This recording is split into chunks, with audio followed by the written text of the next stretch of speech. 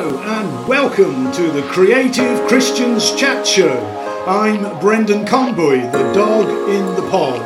This show is bursting with creative stories, ideas and inspiration with a Christian perspective. So let's get on with the show.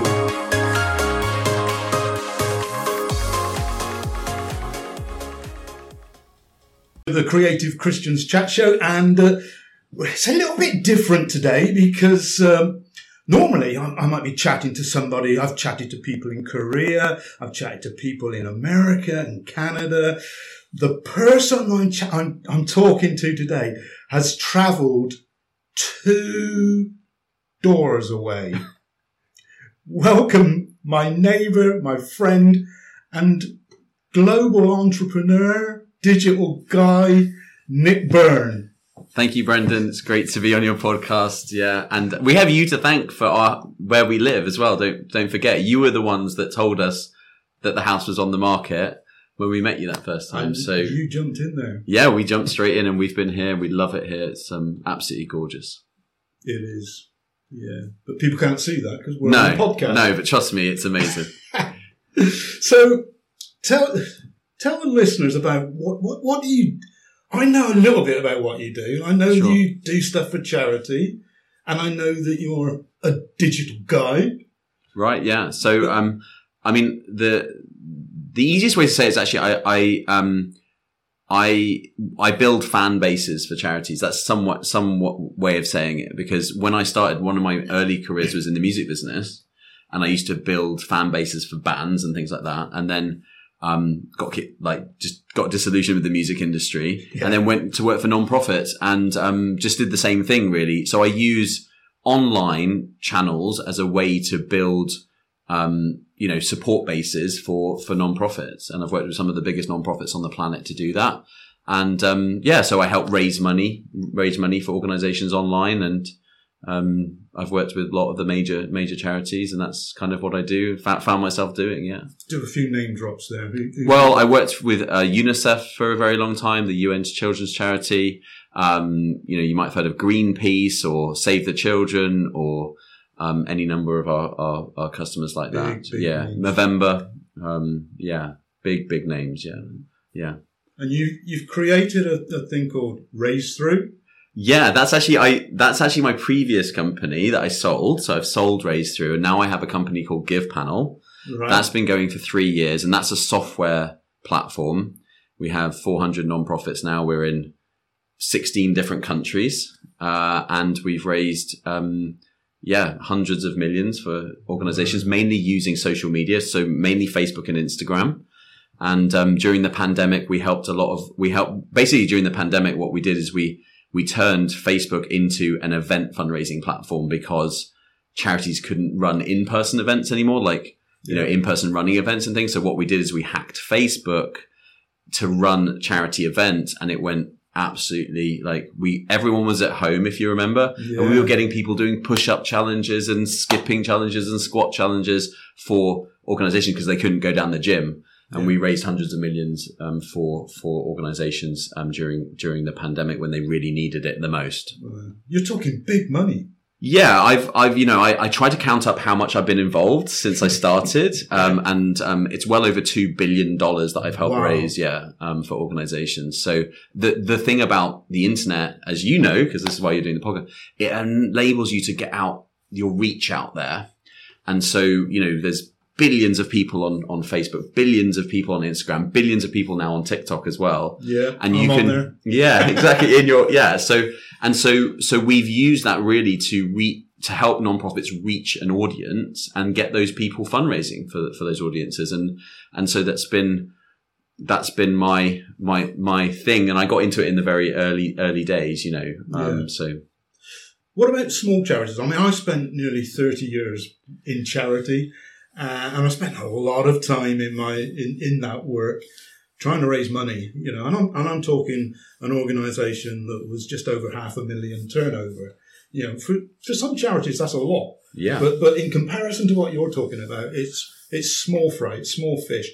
But would you get involved in small charities like that? Yeah, we do have some very small customers. I mean, I think there's a set of what I call micro charities out there, right? Who are like, just literally, it's like people who are so passionate. They've started something. There's one or two people. And I wouldn't say it's like a kind of professional organization. There's no paid staff, just about get a kind of trustee board together. And I call those micro charities. And we can't really help them because there's no employees. There's nothing to kind of really, there's no technology to infrastructure there. Yeah. But for organizations that you would say is small charities, like you say, like 500,000 is quite a lot of money. Yeah. And you have a staff and things like that. We can certainly help. We certainly help those.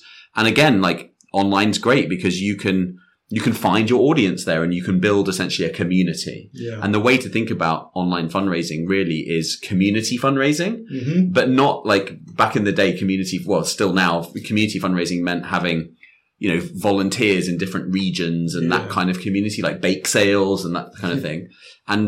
But really what online fundraising is kind of community fundraising, but you're building an online community around your content. And so that's what you do. I'm sure like your listeners here, they listen to like lots of different things. Maybe they read your stuff, but that you will get feedback from kind of similar people, maybe the same person commenting on your posts. Yeah. And that is kind of a community, a loose community of people.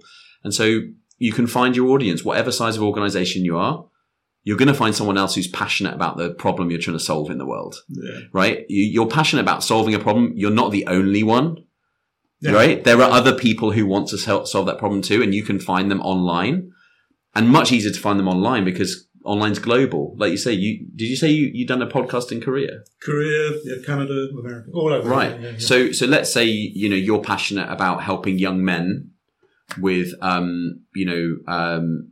finding purpose and hope in their lives and not committing suicide. Let's say you're passionate about that. Guess what? People all over the world are passionate about that. And you can build your tribe, online. And that's essentially, you can be a small organization and do that. And in fact, I think sometimes the smaller organizations are better than the bigger ones, because they're more authentic. So actually they can be really powerful. Yeah, real, This is the Creative Christians Chat Show. We've just proven that you are digitally, globally creative.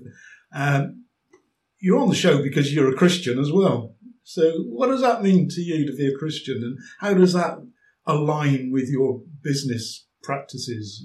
Yeah, it's interesting. So, I mean, to be a Christian for me is to follow the way of Jesus, to follow Jesus. I love him and want to walk in his footsteps, be a disciple. That's what it means to me. And the way I came to be a Christian was by first rejecting Christianity. So I didn't become a Christian until I was 26, and I went to a very same year? Yeah. Okay, that's interesting. I didn't know that. So I rejected all of that, and I went to a very kind of religious Christian school, and I think integrity has just always been something that I had even before becoming a Christian. I had I had that kind of like, I'm not going to pretend to worship I'm not going to sing the song if I don't believe in it. And I would sit there and I would not sing the song, and I would not go to mass at Christmas with my family.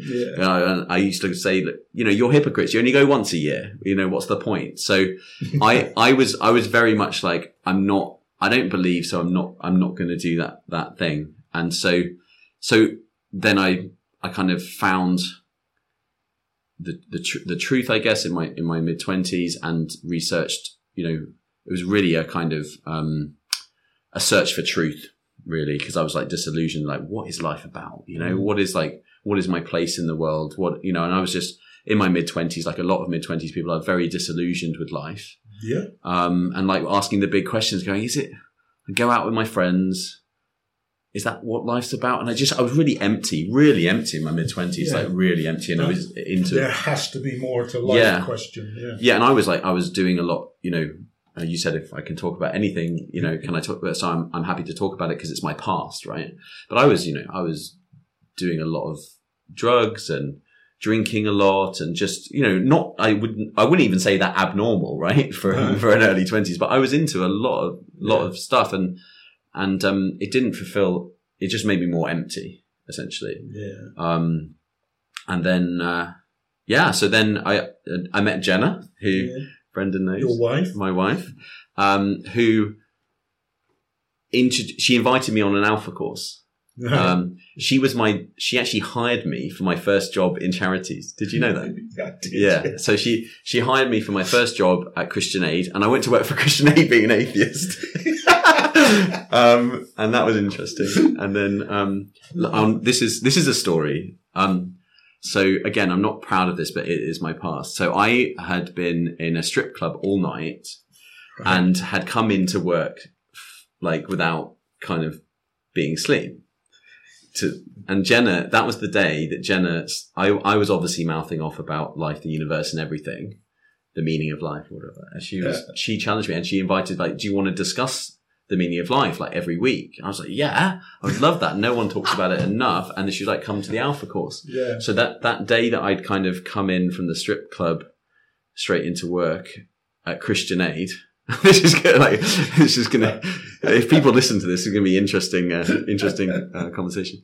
But yeah, she invited me to the Alpha course, and that was the start of really a process of discovery around, meeting Jesus. So maybe when you're at your lowest, that's when he, in some ways, that's stories of people that have been at their lowest. Yeah. And that is where they in that dark place, when the light comes in and shines in. Yeah, it's interesting, isn't it? They meet Jesus there. Yeah. You've had some interesting things happen in your life. You mentioned Jenna, and there's the story. I know the story of Jenna couldn't have children. But you've got two beautiful girls. Yeah. How did that happen? Yeah, well, I actually remember being in New York once, away from Jenna. We were in the very early stages of our relationship, and she told me that she couldn't have children. And I remember thinking, considering what life would be like not being a dad. What am I giving up for this relationship? How, and I just, I love Jenna. And so I decided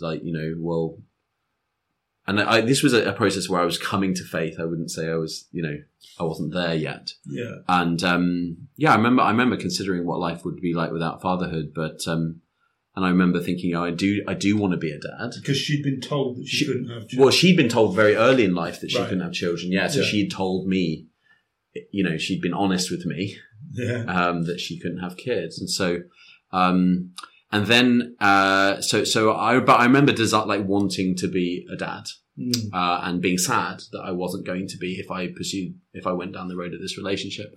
And, anyway, so we, at some point I became a Christian, and, this is before we were married, and Jenna actually went to, our church in London. There was a prophet coming to our church, and prophet is just someone, it's just someone who kind of, he had a gift, the gift of prophecy. Yeah. And, great guy. We're still connected on Facebook with him. Actually, he's amazing. And Jenna went there for some kind of, she wanted to hear from God, and she wanted to hear from God about her job, because she'd since left Christian Aid and she wasn't happy where she was. Immediately she walked into that room, she felt that God was going to talk to her about this not being able to have children. Yeah. And, he said, we've got this on tape as well. It's amazing. How amazing is that we have a recording of this? How many people get a recording of their prophecy? Yeah. But he said, someone here has an irrational fear of having children. Please stand up. She knew it was for her. She stood up. The way he said that was interesting, an irrational fear of having children. She'd been told she was going to have children. It wasn't necessarily irrational. And he prophesied and said, you will be fruitful, you will have children, and not children. Wow. And we had that, and it was an emotional time for her. I wasn't there.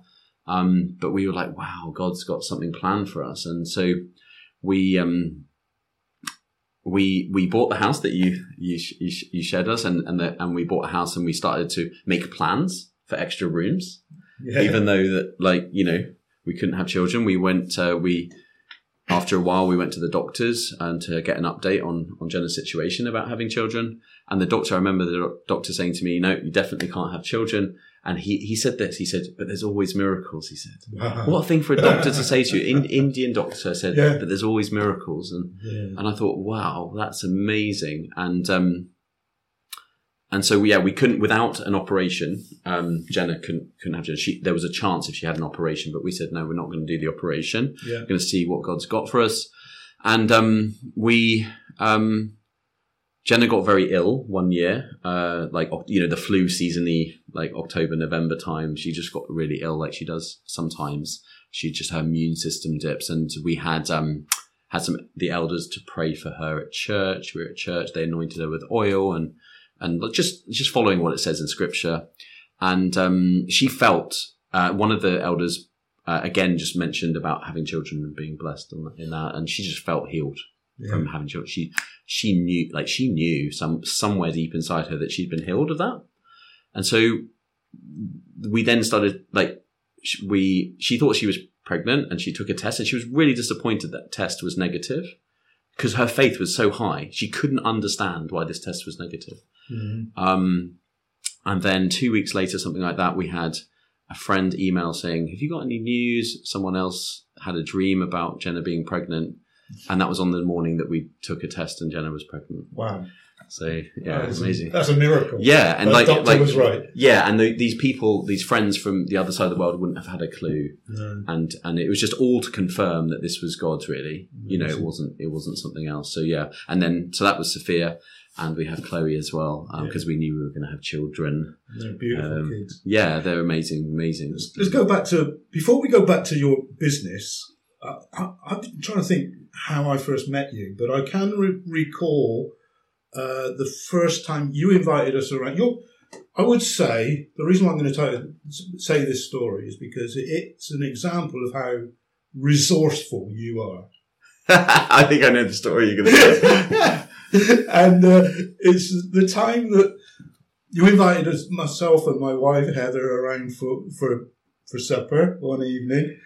And we knocked on your door, and we didn't really know you. I don't even know how we got the invite. It might have been through Facebook or something. I don't know. And anyway, we rocked up at your house, and you looked shocked and like, "What? It's tonight, is it? Oh no!"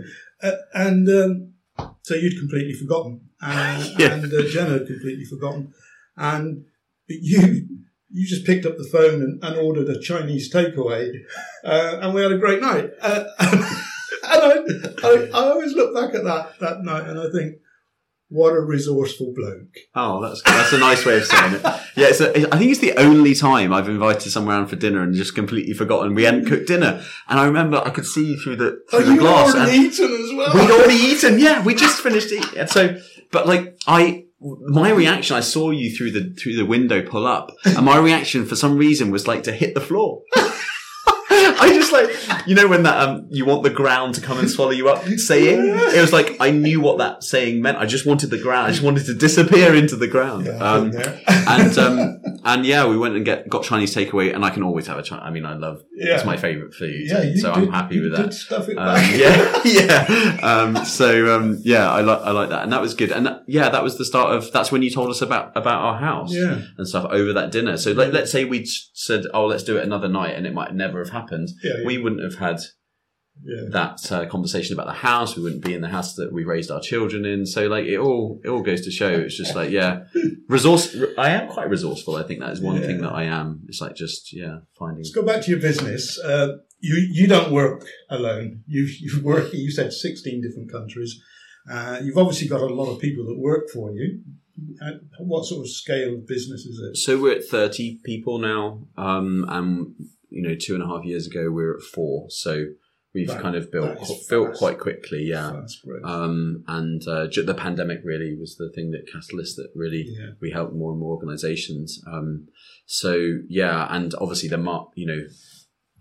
at the time you're listening to this, it might not be the case, but when we're recording this, the economy, the markets have dipped quite hard. So it's quite, I've been in a season of high growth, but as a company, we need to start to kind of make sure that we're, it's not just growth at all costs anymore. It's, you have to have the funding is drying up basically, and you have to make sure that you're actually making some money. You can't just be growing without having a real business there. The funding is drying up. Yeah. So what, in the, in the economy, essentially what we've been through is an incredibly like frothy time around high tech growth and startups, like money being thrown at a lot of businesses, just like, and that's now reversed. We've gone from being in a very bull market to being in a very bear market. So if you want to, it's like very, very much harder to find money to grow your business now than it was, say, 6 months ago, 12 months ago. And so we're going through that, having to transition from being very high growth into actually, making sure that we are profitable. Because just because you've got 30 people and just because you've grown a lot doesn't mean you're making any profit.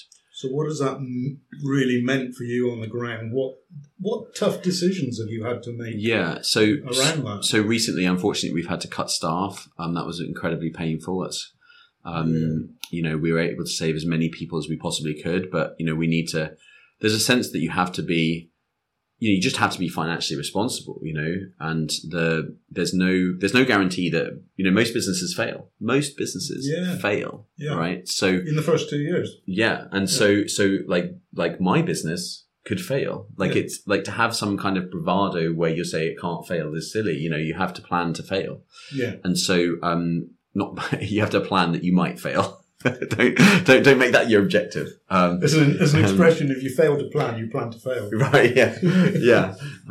So we, it was incredibly painful time having to let amazing staff go, and they weren't let go because they weren't great. We had to make sure that our expenditure was lower, because that's how you can create a more robust business.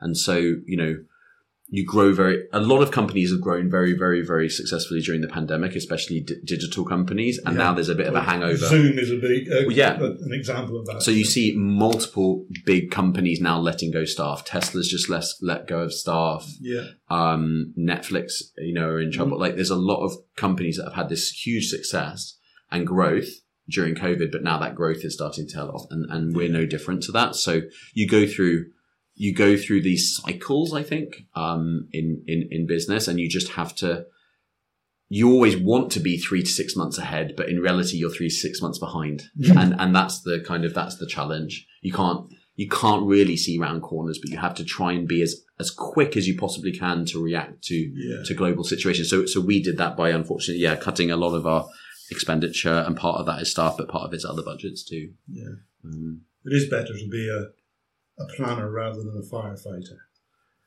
Yeah, I'm not a planner. I'm more a reactive firefighter. But I would prefer to be a planner. Yeah. I think it's good. Someone said something like plans are useless, but planning is really important. Yeah. And I kind of relate to that. I think the actual plan you produce is not the thing. It's the process of thinking through everything that's important. Yeah. As soon as I write a plan, I know it's like in a week it's completely different, right? But planning and constantly planning, I think, is an important thing. And I don't know who we had to put it in your show notes or something, and make sure that we quote the right person there. But I've always thought that's a good quote. Well, the thing about a plan is you can share it with other people, and they understand where we're meant to be going. Yes. When you're firefighting, everybody is running around like headless chickens. Yeah. But it's difficult to. It is. I think we talk a lot about setting like a give panel. We talk about our values for a start. So we try and really have strong values. Yeah. And they're the kind of cultural things that define who we are as a company, what we want to be. So, for example, one of our values is family first. Yeah. That means that you make your kids' sports day because that's what we wanted to be as a company, or you prioritize family life if someone's ill in your home, like I'm having to do at the moment. So that is kind of one of our values, and that keeps us kind of culturally on track. And there's other values, there's lots of them. And then there's other kind of guiding principles around work that I do as well to set them up. So they're not quite plans, but they're kind of like, I would call them almost like guardrails. It's like, you set those guardrails, and within those guardrails, then we can kind of be the kind of company that we want to be. But we're not going to do anything just to get a customer. We're not going to do anything because we're a certain kind of company. No, they're operating parameters. Yeah. You work within those. For a charity, it would be the objectives, the criteria of what you're actually aiming to achieve, and you if you're working with young people and you're offered a contract to work with old people, right? You would say, no, actually, that doesn't fit with our remit. Yeah, because our value is, or our principles are to help young people, and so we're not going to just do anything for money. Yeah, absolutely, and that's like those guardrails are incredibly important. It's my job as CEO to put those in place. No one else is going to do it. No. In a way, if I get those right and I get those objectives right, we actually run a framework called OKRs, which is a very famous planning framework. Okay. And all the big tech companies use it as well. It's called OKRs, and objectives and key results. If I do those, in some ways, that's my job. I can, like, if those are done and my team follow those jobs, and I've got the culture and the vision mapped out and the values mapped out and everyone knows what they're doing, in some ways, I can sit there and take it easy. Now, in reality, I haven't got there yet, but that's the idea. If you're at that leadership, you have to also embody those values. Of course, you can't just go off and do something different to those values. You'll undermine it. What would you say? I mean, somebody listening to this might be, say, a painter or sculptor or a potter working in their shed in their garden, and they're just running a small business. They may be a Christian, and they're wanting to branch out, and they want to sell their wares, their service, their purpose. That God has given them. What sort of advice, as somebody who is a global business leader, what sort of advice would you give to somebody like that? I mean, first of all, Jenna, my wife, is really into her faith art journaling, so she's very creative, and Bridget next door is a potter, so I'm surrounded, and I used to work in the music industry, and I was always, I feel like I'm almost the one without talent, like I kind of, my talent, I guess, is in the business side, but I've always been kind of almost envious of people that are good at something creative in a finished work where they can kind of like be an artist or be a musician or be someone, because like I was never gifted with anything like that. I was tone deaf. I try and strum the guitar, but it's just awful. So I think I'm hearing imposter syndrome there, mate. Well, no, it really isn't when it comes to the guitar. But I think that I see those people and I go, why don't you make more of that? Like, why don't you make that into something? Because that's the bit that I've got, is the marketing, the business. And I think that generally artists and creators are just terrible at marketing. Generally You're speaking. a visionary. That's true, yeah. And a lot of people that are painters or whatever, they have a vision for a painting, but they don't have a vision to sell it or to put it out there in an exhibition. That's right, and I think sometimes it's almost the opposite. They actively don't want to. They don't. There's something almost precious or something where they feel like marketing would be kind of tainted, and sometimes it's the evil marketing people that want to kind of ruin the world. And is it Bill Hicks said, if you're in marketing, kill yourself, didn't he? Bill Hicks, the comedian. Because, we do live in a world where marketing is shoved down our throats. If my children watch the wrong kind of telly, like, it's awful the toys they want because they've been advertised to or something. Yeah, that kind of thing is awful. Must have. And a lot of the plastic rubbish we have in our lives is because of marketing. But, in terms of marketing yourself and business for a small business, I think that a couple of things I would say is, authenticity wins out. So you have some channels there that are free to put yourself out there. If you're a potter, it's a very visual medium, and you're something like Instagram. It's very easy. Take a picture of your work, and put yourself out there in an honest way. And I think that's like job number one, is just be yourself on the internet. And then I think the thing is, that I've always said, and I say this generally, is document, don't create. And this is the difficult thing. What you should be doing is documenting the process of your creativity and putting it online, not the final product. Okay. You should do the final product too, but what people are interested in is how you make it. And so what they want is, you want to put your phone there and video you doing your pottery, like on a time lapse, and then put that online. Likewise with your podcast, people want to see behind the scenes. They want to see a bit of that. So don't just put the final thing up there. You should be taking pictures as you're in the process. We should have a picture today. That should go on your Instagram. So it's like there's a whole load of content around the content where you can document what you're doing. And that's a really great way, because a big problem that small businesses will have, is just how much content social media needs nowadays. It's like a beast. and you need to keep feeding it content, and that's what it wants. Yeah. And so, one way of getting that content is by documenting everything and putting that on. Otherwise, it's just the final thing. Yeah. So that's one bit of advice. And then the second bit of advice I see for creators is just charge more. I mean, people just underprice themselves. Most artists could, 2 or 3 times their pricing overnight and sell exactly the same amount because they undervalue what they do. Yeah. And you're placing a value on your own wares from wrong thinking, like imposter syndrome, wrong thinking that someone's not going to pay. Maybe looking at your own bank balance and then assuming that everyone else has a bank balance like yours when actually, you're not your customer. So I think increasing pricing is a big one. It's difficult if you're writing books and things because books have a price. Books have a set price. Yeah, but I'm talking about other things like, I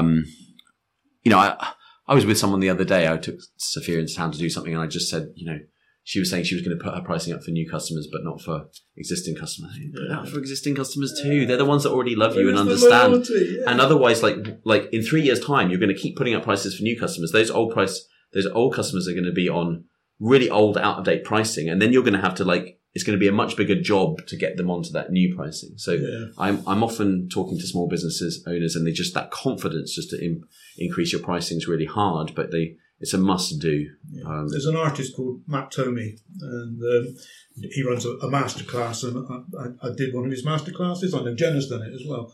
And in that, he says, make sure you price properly. Yeah. And he put his prices up, and suddenly people were flocking to him because he put his prices up, because suddenly his product was worth more and people wanted to have something that was same higher product. value. Yeah.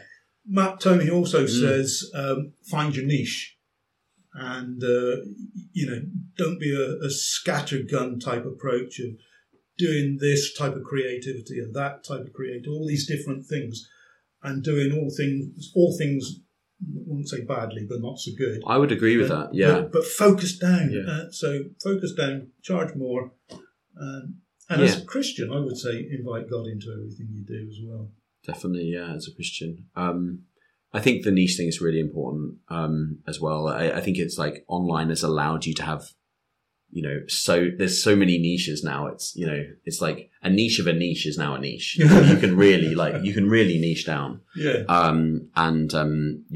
Because there's so many billions of people, there is someone that's into what you're doing. So, I mean, Jenna's a perfect example. Like, she's a niche of a niche of a niche. She's art journaling. Yeah. But within that, she's a certain type of art journaling called mixed media. She's not like Bible art journaling. No. And then within that, she's faith mixed media. She's like niche of a niche of a niche. And guess what? She has subscribers. She has, she gets, and when people find her, they're like, oh, you're the one I've been looking for because because it's specific. Yes, absolutely. Yeah. And then obviously, like, I do struggle with in my role, bringing my faith into it. Certainly in a kind of, the sector that I'm in with non-profits and things is quite kind of quite difficult sometimes with that. But yeah, it's every business is different. I feel like I have to have a level of wisdom. Managing 30 people, those 30 people don't share the same faith as me, and so I have to. I can't be sitting there and I have to. I can't judge them for how they run their lives. We're told not to judge, but I can be there and I can lead by example, hopefully, and I can. There's kind of more, not subtle, but like more silent ways that you can communicate, that you can be a Christian. It doesn't always have to be vocally in people's faces. And so I lead through integrity and love and, setting the values that we want to have as a company. Yeah. I'm not preaching to my team on a Monday morning meeting. No. Whereas Jenna, someone like, she's actually advertising herself as faith art journaling. So she can be like really, so I think there's just wisdom needed. I advertise myself as a Christian author and poet. So, yeah. And I'm a Christian businessman. Yeah. And I don't have a problem talking about that, but I'm not, I've thought a lot about it. It's quite difficult to explain the differences. Yeah. We've chatted a lot of interesting stuff, but before we wrap this up, where can people find you? If there's a charity out there that wants to find you? Yeah, I've got a website. I mean, probably just nickburne.com is, I don't update it really, but it's there and you can contact, I just don't keep it up to date that much. But it's, there's a contact form on there, so that's probably the easiest. So it's, nickburne.com, pretty easy to find me. Or GivePanel? Yeah, GivePanel.com. They'll get through to the team if they do that. Yeah. And Twitter, LinkedIn, Twitter, I'm on all that. Nick Burne, just search for the name. But I'm always happy to meet new people and to have, I have a lot of conversations, you can imagine, every week with different non-profits and things like that. So. I hear you on the phone sometimes. Do you? Do I? Shouting. When I'm outside, you mean? Yeah. Yeah. And the wind's blowing in the right direction. Yeah. Nick, I want to pray for you before we wrap this up. Lord, thank you for Nick's story, for the stuff that he's shared today. Some of it is technical, some of it is complicated, but Lord, you have been wrapped into Nick's life and the things that he shared, personal things, business things. Lord, you are in them, you are in Nick's life, and I thank you that you are leading him, guiding him, that you are walking through the difficult times with him as well, and that you are helping him to make those tough decisions. And Lord, that you will continue to walk with him and bless his business, Lord. I pray that you'll do that, and pray that you'll continue to bless his family. Lord, he's mentioned Jenna a lot, so we pray for her as well, Lord, and those beautiful girls that they've got, Lord. Pray that anybody listening to this would be just want to know more about you if they don't know you, and want to know more about how to improve their business, how to improve their creativity, and how to improve life in general with you. I pray that this might be an inspiration to them. In your name, Jesus. Amen. Amen. Thank you for listening to the Creative Christians Chat Show. It's been great having you here with me today. Don't forget to share this podcast with your friends. I'm Brendan Conboy, and you can find me at brendanconboy.co.uk, where you can buy me a cup of coffee if you like, to support me and my creative work. Follow me also on Facebook, Twitter, Instagram and YouTube. For now though, God bless and goodbye.